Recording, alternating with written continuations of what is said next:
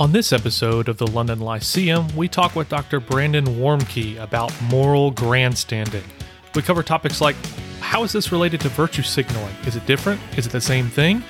What are the costs of moral grandstanding? What makes it so tempting, and has social media made it worse? How can we stop doing it, and how can we help our friends and family members stop doing it? We talk about this and more on this episode. And as always, if you have thoughts about the episode in general or ideas or requests for the show, you can always hit us up on Twitter, Facebook, Instagram, or you can email us at contact@thelondonlyceum.com. Now, for the only analytic, Baptist, and confessional podcast on the planet, we think this one's going to get you thinking. I'd like to welcome all of our listeners to another episode of the London Lyceum, a place for friendly discussion and debate that is designed to generate deep and clear thinking. I am one of your hosts, Jordan Stefaniak. And I'm your other host, Brandon Askew. And today we have the distinct pleasure to introduce you to Dr. Brandon Warmke to talk about his new book, Moral Grandstanding. It's, I think, probably the most relevant topic we've ever had on the podcast, considering how widespread this issue is and how much it is part of the culture of social media and news and everything that goes along with it. So I'm really looking forward to learning from him on this topic. Brandon, why don't you give us just a little bit about yourself, an introduction? So I imagine probably half our listeners have no idea who you are or what your book is about. So maybe just give us a little bit of background, just who you are and why you got interested in the topic. Sure. Well, thanks for having me, Jordan and Brandon. It's nice to be with you. Most of your listeners probably have no idea who I am. I'd be surprised if any of them do. No, it's thanks for having me, and that's very kind to say about the book. So I'm a philosopher. I teach philosophy at Bowling Green State University, which is in Northwest Ohio, just south of Toledo, about an hour and a half south of Detroit.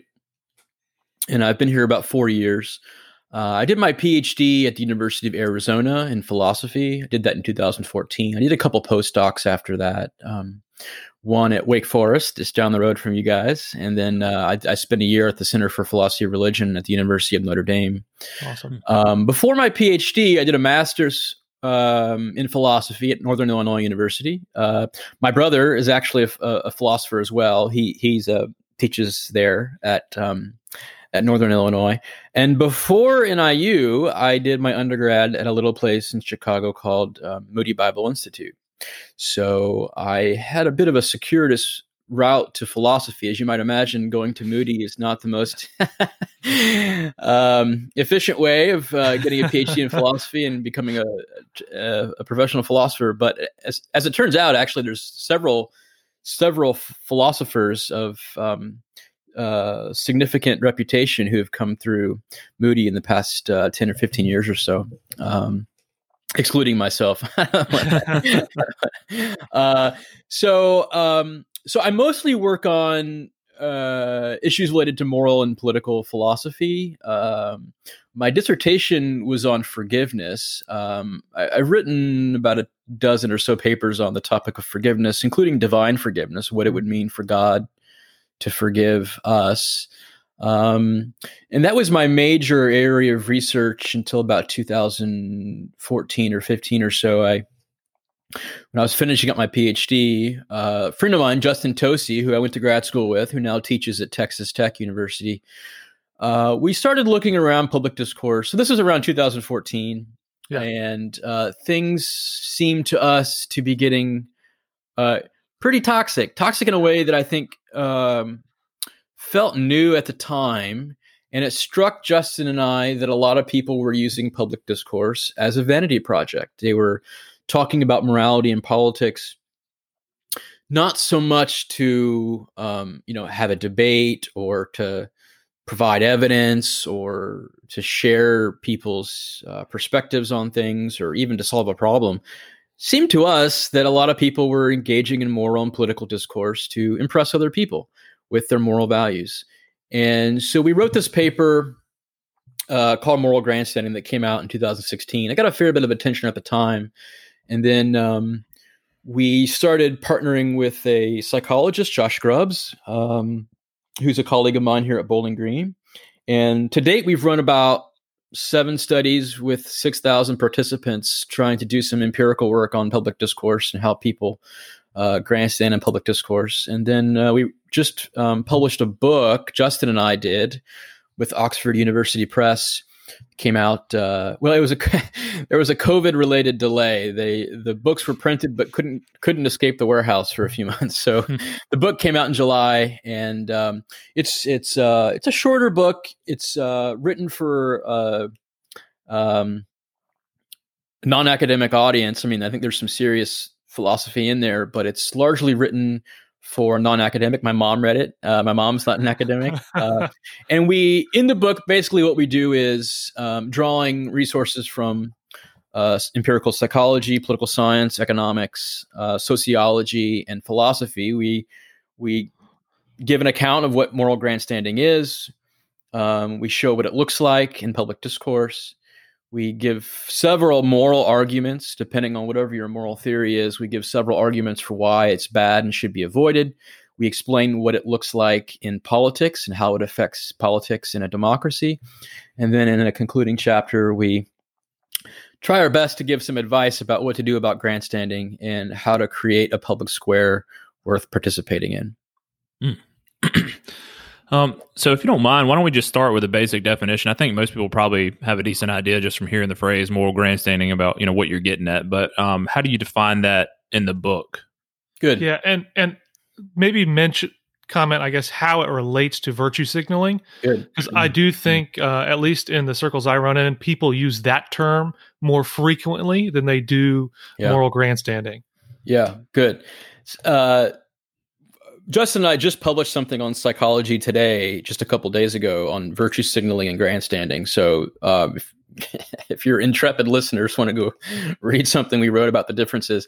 So this is an interesting, so I'm going to address the virtue signaling thing first, Brandon, and then I'll come back to your question. Sure. Yeah. But first, I do want to, Jordan's question here, I think is a good one to get out of the way.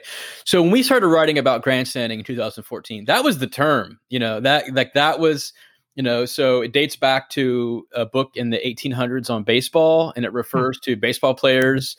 They'd make these catches in the outfield, and they'd sort of like roll around and tumble and show off. And they were called the grandstand players. They were sort of putting on a show. And throughout the 20th century, and especially the beginning of the 21st century, this term became fairly ubiquitous in public discourse. So if you look back, like Obama used to call Republicans grandstanders. People have been calling each other grandstanders for, past few decades in politics. And then, so we wrote this paper, and then around 2015, and it's weird because it feels like the term has been around longer than just 5 years, but as far as we can tell, the term sort of made its way into the internet in around 2015, this term virtue signaling. And Jordan's right that I think a lot of people use this term now to refer to egoistic, showy, moral talk. And I have a theory about why. I think they think it sounds cool. I think they think it sounds more scientific or something.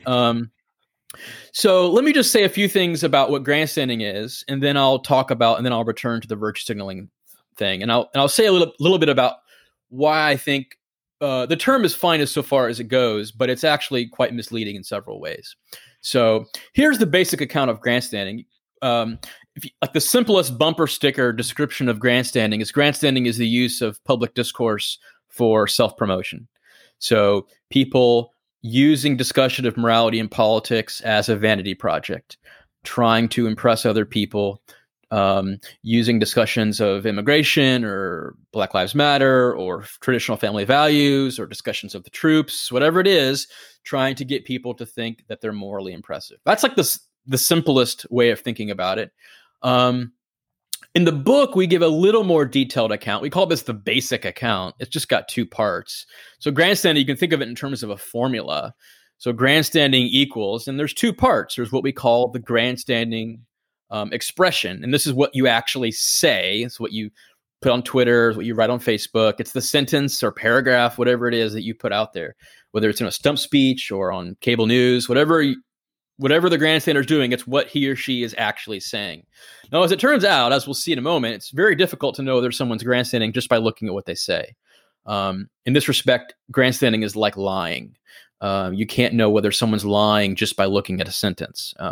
What do you have to know? Well, one of the things you have to know is what's in their head, right? So the other part of grandstanding is what we call the recognition desire.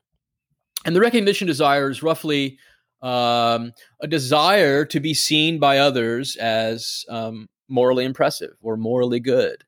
And it could be a very general desire. Maybe you just want people to think of you as a really morally superior specimen. Sometimes you just want to be seen as one of the gang, where everyone else is really a reprobate. Hey, I'm just doing my bit, I'm just morally decent. The rest of you, backwards folks, you benighted people, you can't even get your act together. Sometimes it's a very specific desire. I might desire that other people think I care deeply about the poor.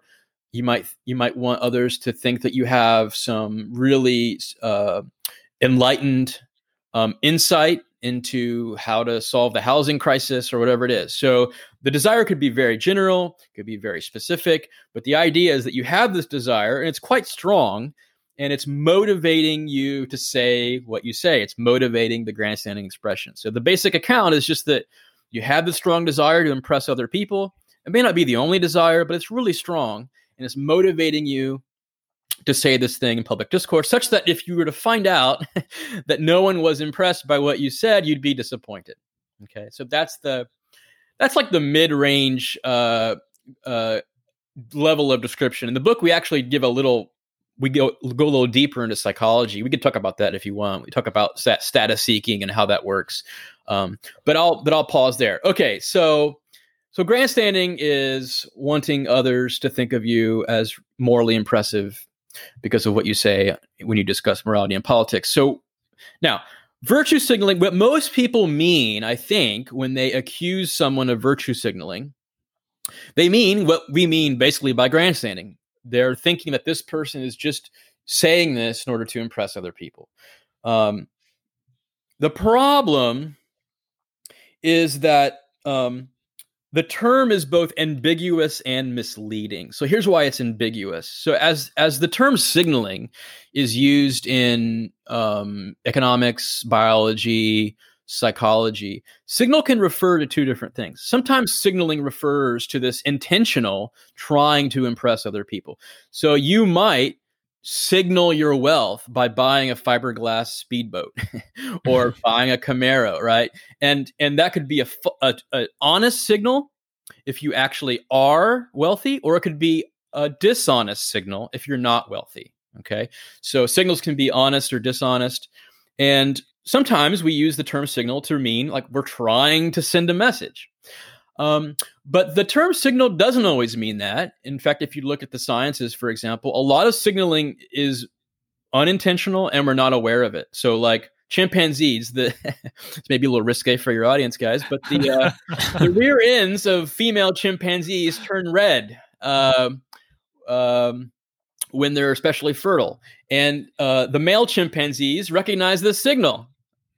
But no one is thinking like, oh, the female chimpanzee is like intentionally turning her derriere red, right? That's not what's happening.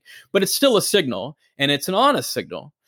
And so signaling can mean what you're trying to do, or it could just mean something that actually sends information about you. So, for example, if I drive a Volvo and pull up into Whole Foods and listening to NPR, that sends a signal about me, even if I'm not aware of it and trying to send it. Okay, so why do I point all that out? Well, some people defend virtue signaling by saying something like this. They say, what could be wrong with being seen doing something virtuous?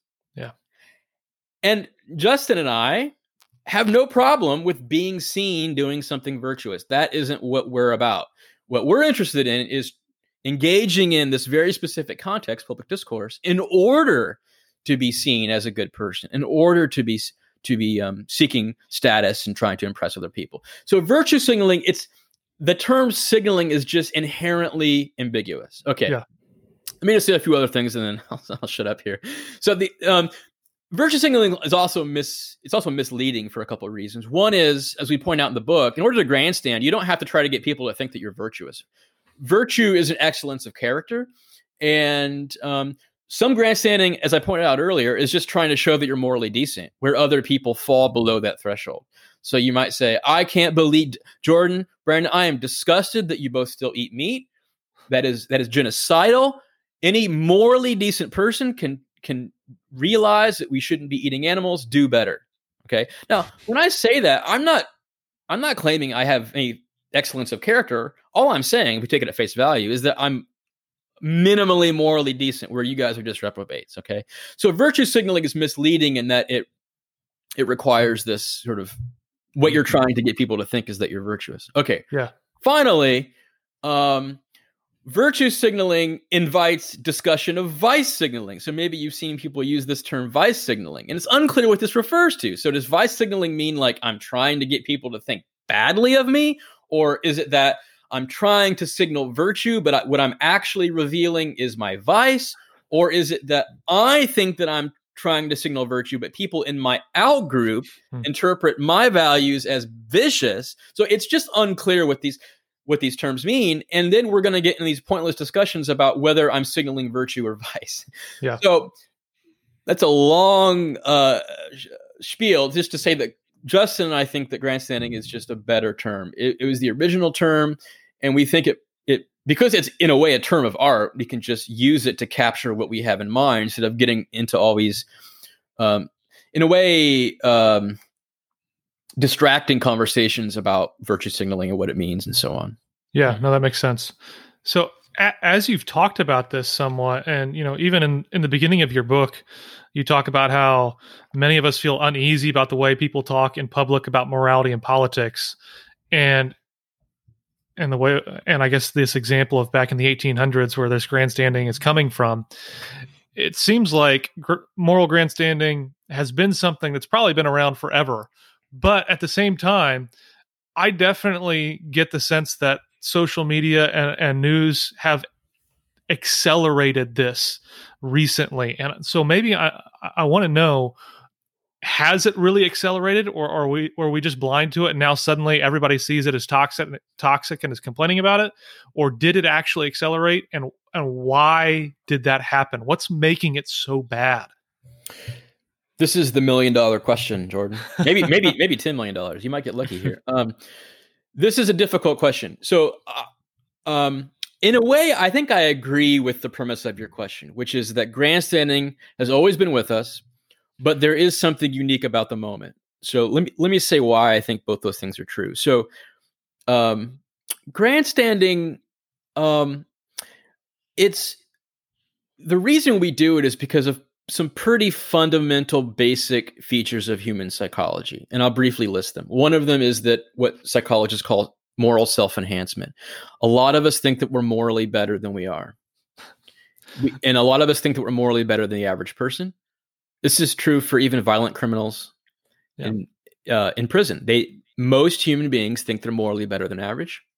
We also care deeply about what other people think of us. And so studies show that our moral identities are very important to us. And for good reason, it's important to other people think that we're moral too, right? So that they trust us, so they'll work with us, or they'll date us or marry us, right? Trust us with their kids at Sunday school, right? So it's important that other people think well of us. And so we engage what psychologists call impression management, right? We do things that invite other people to think certain things of us. Yeah. And also, finally, we engage in what psychologists call social comparison. So part of our identities is determined by how we think we measure up to others. And this is true. The example I often give of this is like how funny you think you are. Like, depending on some context, you might think, man, I'm the funniest guy here, right? Like maybe with your family, you're like the funniest guy in the family. And then like you hang out with your friends and like, man, I'm like the fourth funniest person here. So we often think of ourselves in relation to others. And if you think of yourself as really morally enlightened, as caring deeply for the poor, if someone says something in public discourse that makes others believe or induces others to believe that they're really morally impressive, we have an incentive to sort of step in and either match them or outdo them. This is why often public discourse turns into a moral arms race, where we're turning this into a competition. So anyway, these are, and also status seeking. I mean, status seeking is a very basic human desire, probably up there with food and sex and community. It's status seeking is just a very base human, basic human desire. So all that to say, these are very basic human motivations. In fact, someone just sent me recently a passage from David Bentley Hart's translation of the New Testament. I don't know if you guys have this. I'm showing this on video, like your listeners can see. But I don't have it, but I'm aware of it. I recommend it. It's a wild translation. It's I don't know if you're familiar with it, but he basically, it's the most wooden translation that's I think probably ever been made in English. I mean, he literally went word for word. And like, it's like wooden. It's more wooden than the NASB. Is that what the most wooden translation is? Mm-hmm. Yeah. So if you thought the NASB was wooden, like you haven't read. So anyway, there's a footnote where he gives an explanation for how he translates hypocrite. The Greek word is something like hypocrite. So, but he has a footnote where he doesn't use the word grandstander, but it's basically a grandstander. So Jesus is calling out these Pharisaical grandstanders. So it's been with us for a long time. So there's nothing new about the psychological ingredients. Here's what I do think is new. 100 years ago, if you wanted an audience of 50 people, you had to be a minister or a politician or I don't know. That's about it. Or stand on the street corner. Those are the options. Very few people could get a huge audience. Maybe journalists. Now, literally anyone can fire up their phone or their computer and talk to hundreds, thousands, millions of people. And for a lot of people, that the temptation that can come with having an audience. I mean, look, we all know the things that we could say to get like 10 retweets, 100 likes, right? We all know the things that we could say. And some of us do it and some of us don't. But the temptation is there. And so I do think that what modern technology has done is that it's given everyone, and this is sort of trite, I think, but it's given everyone a soapbox. It's given everyone a platform to satisfy these desires that we might all otherwise like to satisfy. We might all like to have other people think well of us and think we're morally enlightened and we really care deeply about this cause or that. But, it's like, well, I got to go take care of my kids or mow the lawn. But when you can get on your phone and broadcast these things and feel the instant psychological affirmation, the dopamine rush of that retweet, for a lot of people, that's just a very hard temptation to resist. And so that's my sort of very simplistic explanation for why I think things both seem timeless, but also for some reason different now. I mean, if you think back to you guys are maybe old enough for MySpace. Yeah. And even like early Facebook, I don't remember anyone talking about politics. No, it's the same thing. I was thinking, I posted on Facebook, like, I am taking a nap. Yeah. Or, like just unbelievably dumb things like Brandon that. Warmke is about to go to the gym. Brandon Warmke is cooking macaroni. Like that was, I just don't remember a lot of political discussion. So it's an interesting question why even given, I think it's one of those things that people figured out. Yeah. It's one of these technologies that people figured out how to use. And you might think, well, why didn't we figure it out sooner? And sometimes humans are just stupid. Like it took us 50 years to put wheels in the bottom of suitcases. So I don't, maybe it just took a while to figure out that Facebook could be used for this as a technology. That's fair. When you were doing your research, did you come across any information that made you believe that this grandstanding behavior is more prevalent in some cultural groups versus others? Yeah, that's a really nice question. So the way we measure grandstanding, we actually use some research in psychology to measure grandstanding. Psychologists say there's two ways to gain social status. One is by prestige and one is by dominance. So prestige seeking is you want people to think well of you. You want people to think that you're great. Dominance is like, shaming someone, tearing someone down. So you can think of status seeking as pulling yourself up, and dominance striving is pushing other people down. So what we thought was we could measure grandstanding in these two ways. So some people grandstand for prestige, some people grandstand for dominance. So some of the darker behavior you see online, the really nasty stuff, is more dominance. The more maybe high-minded, moralizing is maybe more prestige-seeking. So here's what we found when we measured thousands of people's responses to our survey items. It turns out that college students do a little more grandstanding than the rest of us. That seems to be true, but you don't find any ideological or partisan differences in grandstanding. And in a way, we were glad that this was the case. But so if you look at the right and the left, either conservatives, liberals, Republicans, Democrats, what we measured is motivation to grandstand, and there's virtually no difference. So people on the right and the left are just as equally motivated to grandstand. What we did find, or for prestige, I should say that. What we did find is that the more extreme your views are, so the more to the right you are, the more to the left you are, the more likely you are to grandstand. And we have some theories. We have a paper coming out actually on polarization and grandstanding about why this is the case. But if you think of it as like a U curve, people in the political center grandstand less than people at the outskirts of the political divide. That's for prestige. So it's a normal distribution.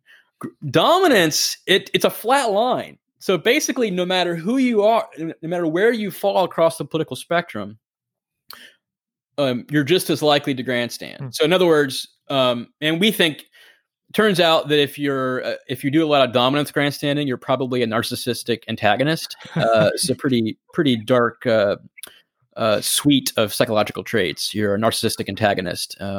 Whereas the people who grandstand for prestige, they tend to be narcissistic extroverts.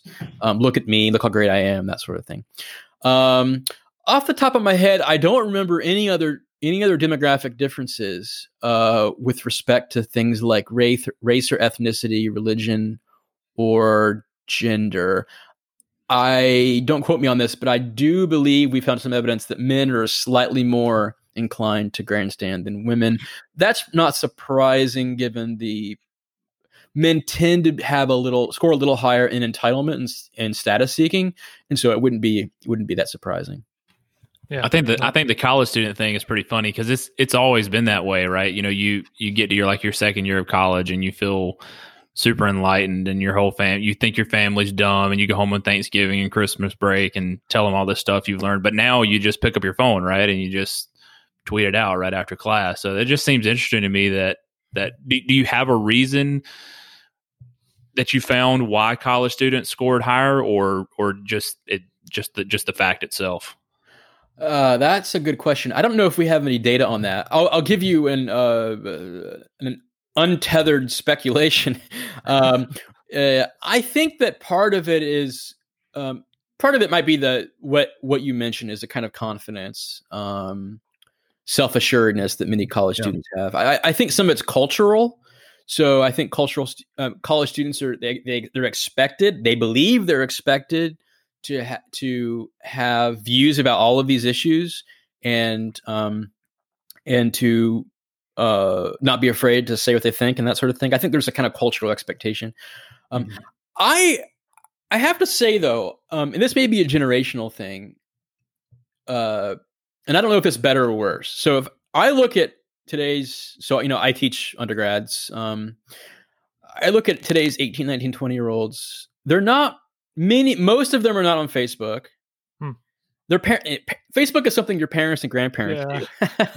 If they're on Facebook, it's to have an account where they're where their grandparents can say, "Hi, I hope you're having a good time at college." A lot of them aren't on Twitter either. What are they doing instead? Well, I think most college students, they're on Instagram. Yeah. They're Snapchatting, and they're on TikTok. And these are not media that lend themselves to what you might think of as like content-centered discourse. You're not like getting into arguments. You're not. I mean, no one's using TikTok to like make a statement about. I mean, I don't know. I don't never use TikTok, so I don't know. But maybe they are. Maybe they're getting on there and being like, if you really cared about the climate. But I think they're sharing pictures. They're connecting. They're doing that sort of thing. Now, here's what I think. So they're not on Twitter and Facebook. So you might think, well, maybe it's better. They're doing less grandstanding. But I actually think there's something nefarious going on too, and that what I call like sort of like trinket morality. So it's like they get on Snapchat or whatever, or Instagram, and it's like a picture of them at the beach partying, and then it's like hashtag Black Lives Matter, or like or like hashtag abolish the police. So it's like it's not even. Mm-hmm. They're not even interested in having the debate. To have the debate is like, why are we having a debate? Well, of course we should do these things, right? Right. So I don't know if that's better or worse. I mean, maybe it's neither, but I do think that college students are, in my limited experience, college students seem less interested in these platforms like Facebook and Twitter and more interested in, here's a picture of me drinking a margarita. Oh, and by the way, defund the police, Yeah. No, I think that's really interesting. Right. You mentioned, you want to go ahead, Jordan? No, you can go ahead. I was just going to say, you mentioned early on that you came to the conclusion that moral grandstanding is bad. So I just, thought maybe you could walk us through what you think some of the costs of moral grandstanding are to individuals and to society in general, because I guess there's maybe two different things going on there. What is it doing to each individual person that participates in it, and then how is it affecting us all in general? Because right now the cost I see is like, it makes you look really annoying to me, so I'm going to mute you so I don't have to see you anymore. Yeah. Well, I'm sorry I had to find out this way, Jordan, that you muted me.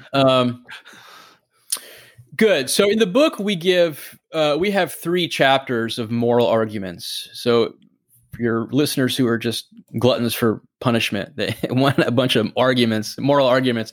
So there's 3 general moral theories, right? There's consequentialism that says the right action is that which is favored by the best consequences, promoting happiness, something like that. And then there's what you might think of as like deontology, a Kantian view where morality is about respect, doing your duty and that sort of thing, irrespective of the consequences, perhaps. And then the virtue theory, which is the good thing to do is the thing the virtuous person would do, and so on. So we give a all hands on deck argument against grandstanding. We devote a chapter of arguments assuming each of these theories. So we have a chapter of arguments trying to show that grandstanding is disrespectful. We have a chapter of arguments showing that a virtuous person wouldn't do it. There's a nice little section there on Nietzsche, and maybe we can discuss this a little later. I don't want to get sidetracked, but I think this is an interesting point where I think Nietzsche and Jesus agree. One of the few points about how you should use morality. The consequentialist chapter, we argue that there are 3 main social costs of grandstanding, and I'll just briefly go through those. So one of them is polarization. So for various reasons having to do with the mechanisms of grandstanding, they tend to cause us to move away from each other, both in terms of our political beliefs, but also in terms of what people call affective polarization, which is basically how much you hate the other side. Mm-hmm. And what we've learned over the past few decades is that both ideological and these emotional polarizations they've increased over the past few decades. So we're moving away from each other ideologically, but also emotionally. And we claim, and we have a huge paper coming out hopefully soon in psychology that provides some evidence for this, that grandstanding causes polarization. And one way to think about that is that the way that grandstanding turns discourse into a moral arms race. So Jordan says, if you really care about the poor, you'll support a $15 minimum wage. And I say, are you kidding? If you really cared about the poor, you support a $20 minimum wage. And Brandon comes in and says, you guys, I'm so sick of this. Do better. If you don't believe in a universal basic income, then I'm not going to talk to you anymore, right? So there's a kind of moral arms race, and it happens on both sides of the political aisle. You see it with we went from reform the police to abolish the police in about 48 hours. We went from masks don't help to masks are supportive of the deep state or something. And I'm not quite sure what the argument is there, but so we're grandstanding because there's this. You have to stand out, right? You have to make yourself look better. There's incentive to take more extreme stances. Now, why is that bad? Well, grandstanding-driven polarization is bad for two reasons. One, it's not a reliable way of getting to the truth. When you're in a discourse driven by grandstanding, the incentives are not to respond to evidence or data or arguments. The incentives are you stop saying stuff when it no longer impresses people. And that's not a reliable way of discovering the truth, right? Saying things because it impresses people, that's not a reason to think it's true, okay? So our view is that grandstanding pushes people farther away. Now, extreme views aren't necessarily false, but the mechanism of grandstanding pushes people farther away in a way that leads them to false beliefs. Polarization also makes compromise harder because when you see the other side, when the other side polarizes, the other side becomes evil, right? They're further and further away from you. And so, you see this all the time in politics. It's like the other side proposes this thing. It's like, oh, maybe it's a good idea. But it's like, no, the other side did it. They're evil. And so we have to distance ourselves. And so it makes compromise harder. So the first negative consequence is polarization. The second one is what we call cynicism. The basic idea here is, look, moral talk is this really valuable resource. It's how we solve moral problems. It's how we identify threats. It's how we praise people who are worthy of trust. It's a really important human practice, this practice of moral discourse.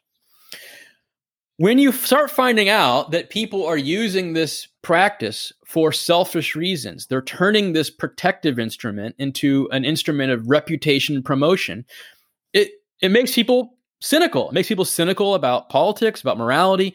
Moral discourse just looks like a battlefield with people being nasty to each other and seeking status.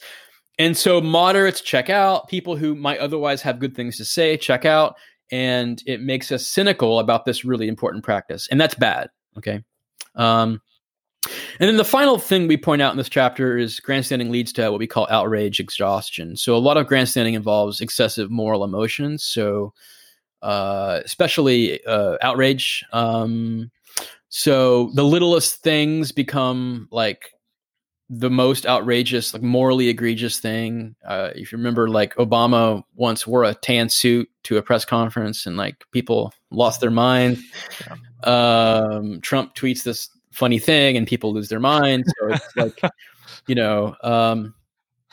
so we turn these everything is an occasion for outrage. And the reason we do this is because outrage is a reliable signal of moral conviction, right? So the more things that make you outraged, the more morally convicted and very morally sensitive you are. So, but when everything becomes an incidence or an occasion for outrage, it devalues outrage. So you might think that outrage is really important. So it's going to be harder for people to muster outrage when it actually is important. So this is like the crying wolf problem. Mm-hmm. But it's also going to be harder to take other people's outrage seriously. So outrage becomes a less reliable signal of injustice. It's like you hear someone, it's like, wait, this is what you were outraged about? So given that it becomes a less reliable signal, and it's also going to be harder for us to muster it, right? If you're outraged all day long and then something really important comes along, you're not going to have the emotional reserves to sort of get outraged again about something really important. So those are the social costs that we discuss in that chapter. There's also one that we discuss in some psychological work we've done. Grandstanding seems to be a source of interpersonal conflict. So people who grandstand a lot report higher levels of conflict with friends and family. So is there ever a scenario where grandstanding might be morally virtuous or beneficial in any way? I mean, I think of stories like, I think most of our listeners find the Bible authoritative in some sense. Probably the vast majority of them think it is the authority. So there's a story in Luke 18 about this Pharisee and this tax collector, where the Pharisee is basically, just showing off all of his moral virtue and, grandstanding in whatever way he can. Like, I guess I fast twice a week. I give tithes of all my stuff, but then this tax collector comes and beats his breast and says, I'm a sinner. And he's not grandstanding in any way, and it's the tax collector who goes home justified. So the Bible seems, at least in this story, to say grandstanding is not helpful.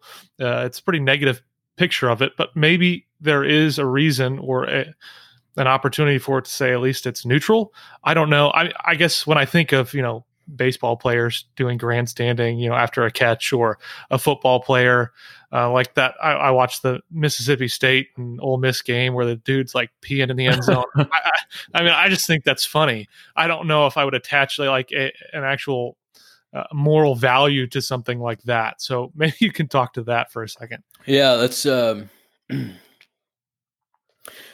that's right. So there are other ways to grandstand besides moral grandstanding. You can imagine like intellectual grandstanding, right? You can imagine a kind of a showy sportsman grandstanding. And then there's in the book we discussed this too. There is a kind of spiritual grandstanding. I think this stuff drives me nuts. So there are other domains besides the moral domain that's where you can grandstand or do something very similar. And those other domains might be less morally problematic than others, right? So me sort of high horsing about my intelligence over dinner, that's right. And so it gets kind of annoying. It's gauche, but it's like, not a huge deal, maybe disrespectful in some way. But we do think that there's a special, unique problem with moral grandstanding because of the way that it disposes of this valuable resource of moral discourse, but also in the way that grandstanding, lots of grandstanding induces people to trust you in ways that you may not deserve. So there's a case of Ted Haggard years ago. It's a really sad case. You guys are probably familiar with Ted Haggard. Yeah. So, I think many people thought he was a grandstander. I don't know whether he was or not. Let's just say he was. And he induced people to trust him, right? So one reason why grandstanding, and this happened to Harvey Weinstein too, right? You give to promote feminist causes for years, and then people discover you're this horrible person. It's like, oh my gosh, how do we not see this? Well,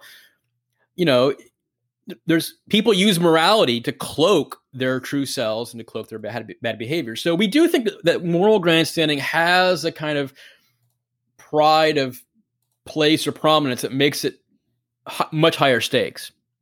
Now, your question about whether grandstanding is always wrong. Our view is that it's a little philosophically sophisticated, if I may say so.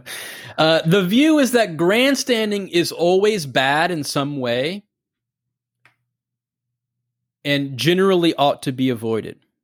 But that doesn't mean that it's always, all things considered, wrong. So think about, I don't know what your views are about lying, but you might think that lying, and there are examples of this in the Bible, right? Lying, who is it? Is it Rahab and the Rahab? Yeah. Midwives. Yeah. So you might think there are some cases the Nazis come to your door, right? You lie, right? So even for most of us who think that lying is usually bad, usually wrong, think that there may be some cases in which lying is the thing to do. That's our view of grandstanding, is that in general, it's bad. There's always something bad about it. We think that that's shown by the arguments that it's disrespectful in some way. But that doesn't mean that it's always not to be done. Now, the question then is, how often is it okay? Now, our view is that most people think they err on the side of it being okay, instead of erring on the side of maybe I shouldn't treat discourse this way. It's interesting you mentioned Jesus. I mean, I do think that Jesus is,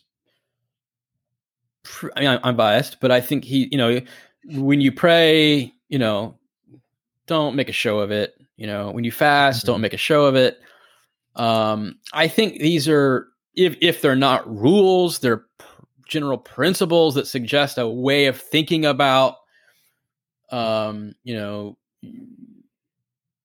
if you really care about people's thinking well of you, you can have that. But there are greater rewards in that. And it's interesting, we think that this is a part where Jesus and Nietzsche agree. So Nietzsche thinks that, for different reasons, obviously, but Nietzsche thinks that morality, you shouldn't use morality. Morality it's I'll put it this way. It's pathetic to use morality to make yourself look good or to dominate other people. And I think Jesus thinks something very similar. I think Jesus thinks that the point of morality is not to make yourself look good or to dominate other people. That's not what morality is for. And so, yeah, I think that in general, grandstanding is bad. Even though there are cases. I mean, we could all think of cases. I mean, philosophers, they've been doing this to us for the past 5 years now. Well, here's a case, and it's like, okay, well, sure, that's so I think that there are going to be cases in which grandstanding is okay, but that doesn't change the default presumption against it being something you should be doing. Yeah, that's good. So maybe we wrap up just talking about, briefly at least, because I know you've got a chapter in your book on this, about what we should do about grandstanding.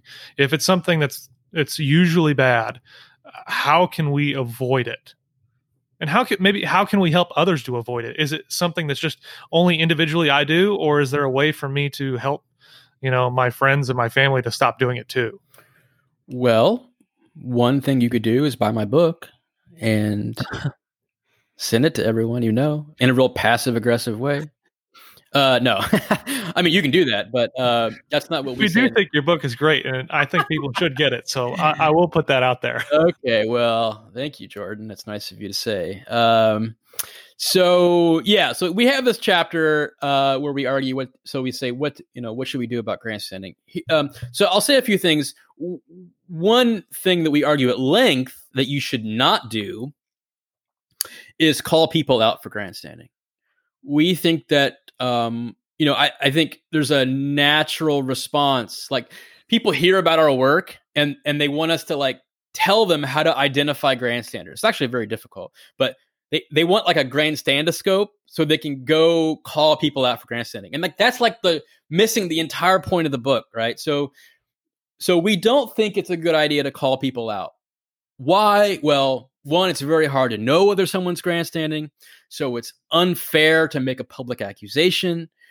It's also just going to be practically, it's not going to be productive. So I'm going to say, Jordan, stop it with the grandstanding. You're going to say, Brandon, you're grandstanding about grandstanding. And then we're locked in this conversation about what's in my heart and what's in your heart. The next time that kind of conversation is productive will be the first time that kind of conversation is productive. So we don't think it's a good idea to go around calling people out for grandstanding. So what do we do? Well, what we suggest is really two things. The goal is to change the norms about how people engage public discourse. And one way to do that is to change our own behavior. So one thing we challenge people to think about, it's like a nice little kind of like heuristic. Like, we need to get like WWJD bracelets that say things like, it needs to say something like, am I doing this to look good or to do good? Right? Is what I'm about to say going to actually help people or do something good? Or am I doing this primarily just because it makes me look good? I got to figure out how to shorten that. That's not going to fit, but that's, we need some bracelets. Maybe you guys could help me out with the marketing on that. But, so we need to figure out better ways to spend our time online. Right. So, and we give some empirically informed tips, I guess, in the book for how to identify yourself when you're about to grandstand and avoid grandstanding. Just ask yourself, like, if I was going to be disappointed, I'll put it this way. Were I to find out that no one came away impressed with what I said, would I still say it? And I think that's a nice way of thinking about like what your priorities are. Okay. And then you might think, well, that's all great, but lots of other people grandstand. How do we get them to stop doing it if we're not calling them out? And one thing I think we can do is we can sanction grandstanders, but not by calling them out, basically by being withholding, so ignoring them. So when you see people that you think are grandstanding, withhold from them the praise they seek. So imagine writing this like really detailed Facebook post about, I don't know, let's see, how the church needs to take a stand about the Oberlin College serving Chinese food or something. I mean, it's like you get really detailed grandstandy post, and then like no one likes it. Okay. That's for most of us, that's going to be embarrassing. And the idea is to develop norms where it becomes embarrassing to make moral talk about yourself. So a lot of grandstanding involves me talk, I talk, as a taxpayer, as a Baptist, as a longtime member of this institution, right? They make it about themselves. And I think if we can make that kind of behavior embarrassing to engage in, to change the norms, then, we hold out hope. I mean, I sometimes wonder if we're just too optimistic here, but I hold out hope for a healthier discourse where people care less about using morality to make themselves look good and instead use morality and moral talk, to actually help people who are oppressed. There are lots of bad things in the world and things that are more important than the promotion of my reputation on Twitter. That's awesome. This has all been really, really helpful. And I want to give you a huge shout out and thanks for joining the show to talk about it with us.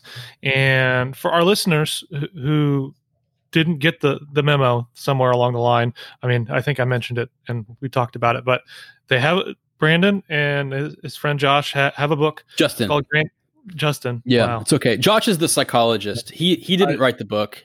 We left him out. He's well, we'll give him credit here. So yeah, Josh Grubbs. Josh Grubbs, if you're listening, I love you, man. Yeah, but this book was written with Justin. So Justin and Brandon have this book, Grandstanding. It's probably like one of the 5 Oxford University Press books that's actually affordable. So we recommend every single person on here that's listening to go get a copy, read it yourself. I think you'll really enjoy it. You'll benefit from it. It'll challenge your thinking. And maybe it will help us create an environment and a culture that is more conducive to a friendly discussion and debate rather than moral grandstanding. So you can find Brandon and Justin both on Twitter. Brandon, what's your Twitter handle? I don't know if I should do this. I do these podcasts where I talk about Twitter and people being bad on Twitter, and then I'm like, hey, follow me on Twitter. And it's just my name, Brandon Warmke. Perfect. Yeah. Because you mentioned this, polarization and grandstanding paper and other papers you guys are working on. And I think a lot of us, at least me, I know I would be interested in finding out as soon as that comes out. I want to know about it. I want to read it. I think that's interesting. So thank you. Thanks again for talking with us. This has been really helpful. I know that our listeners think the same as well. So thanks. And for those who have been listening, you've been listening to the only Analytic Baptist and Confessional podcast on the planet. And we thank you for tuning in.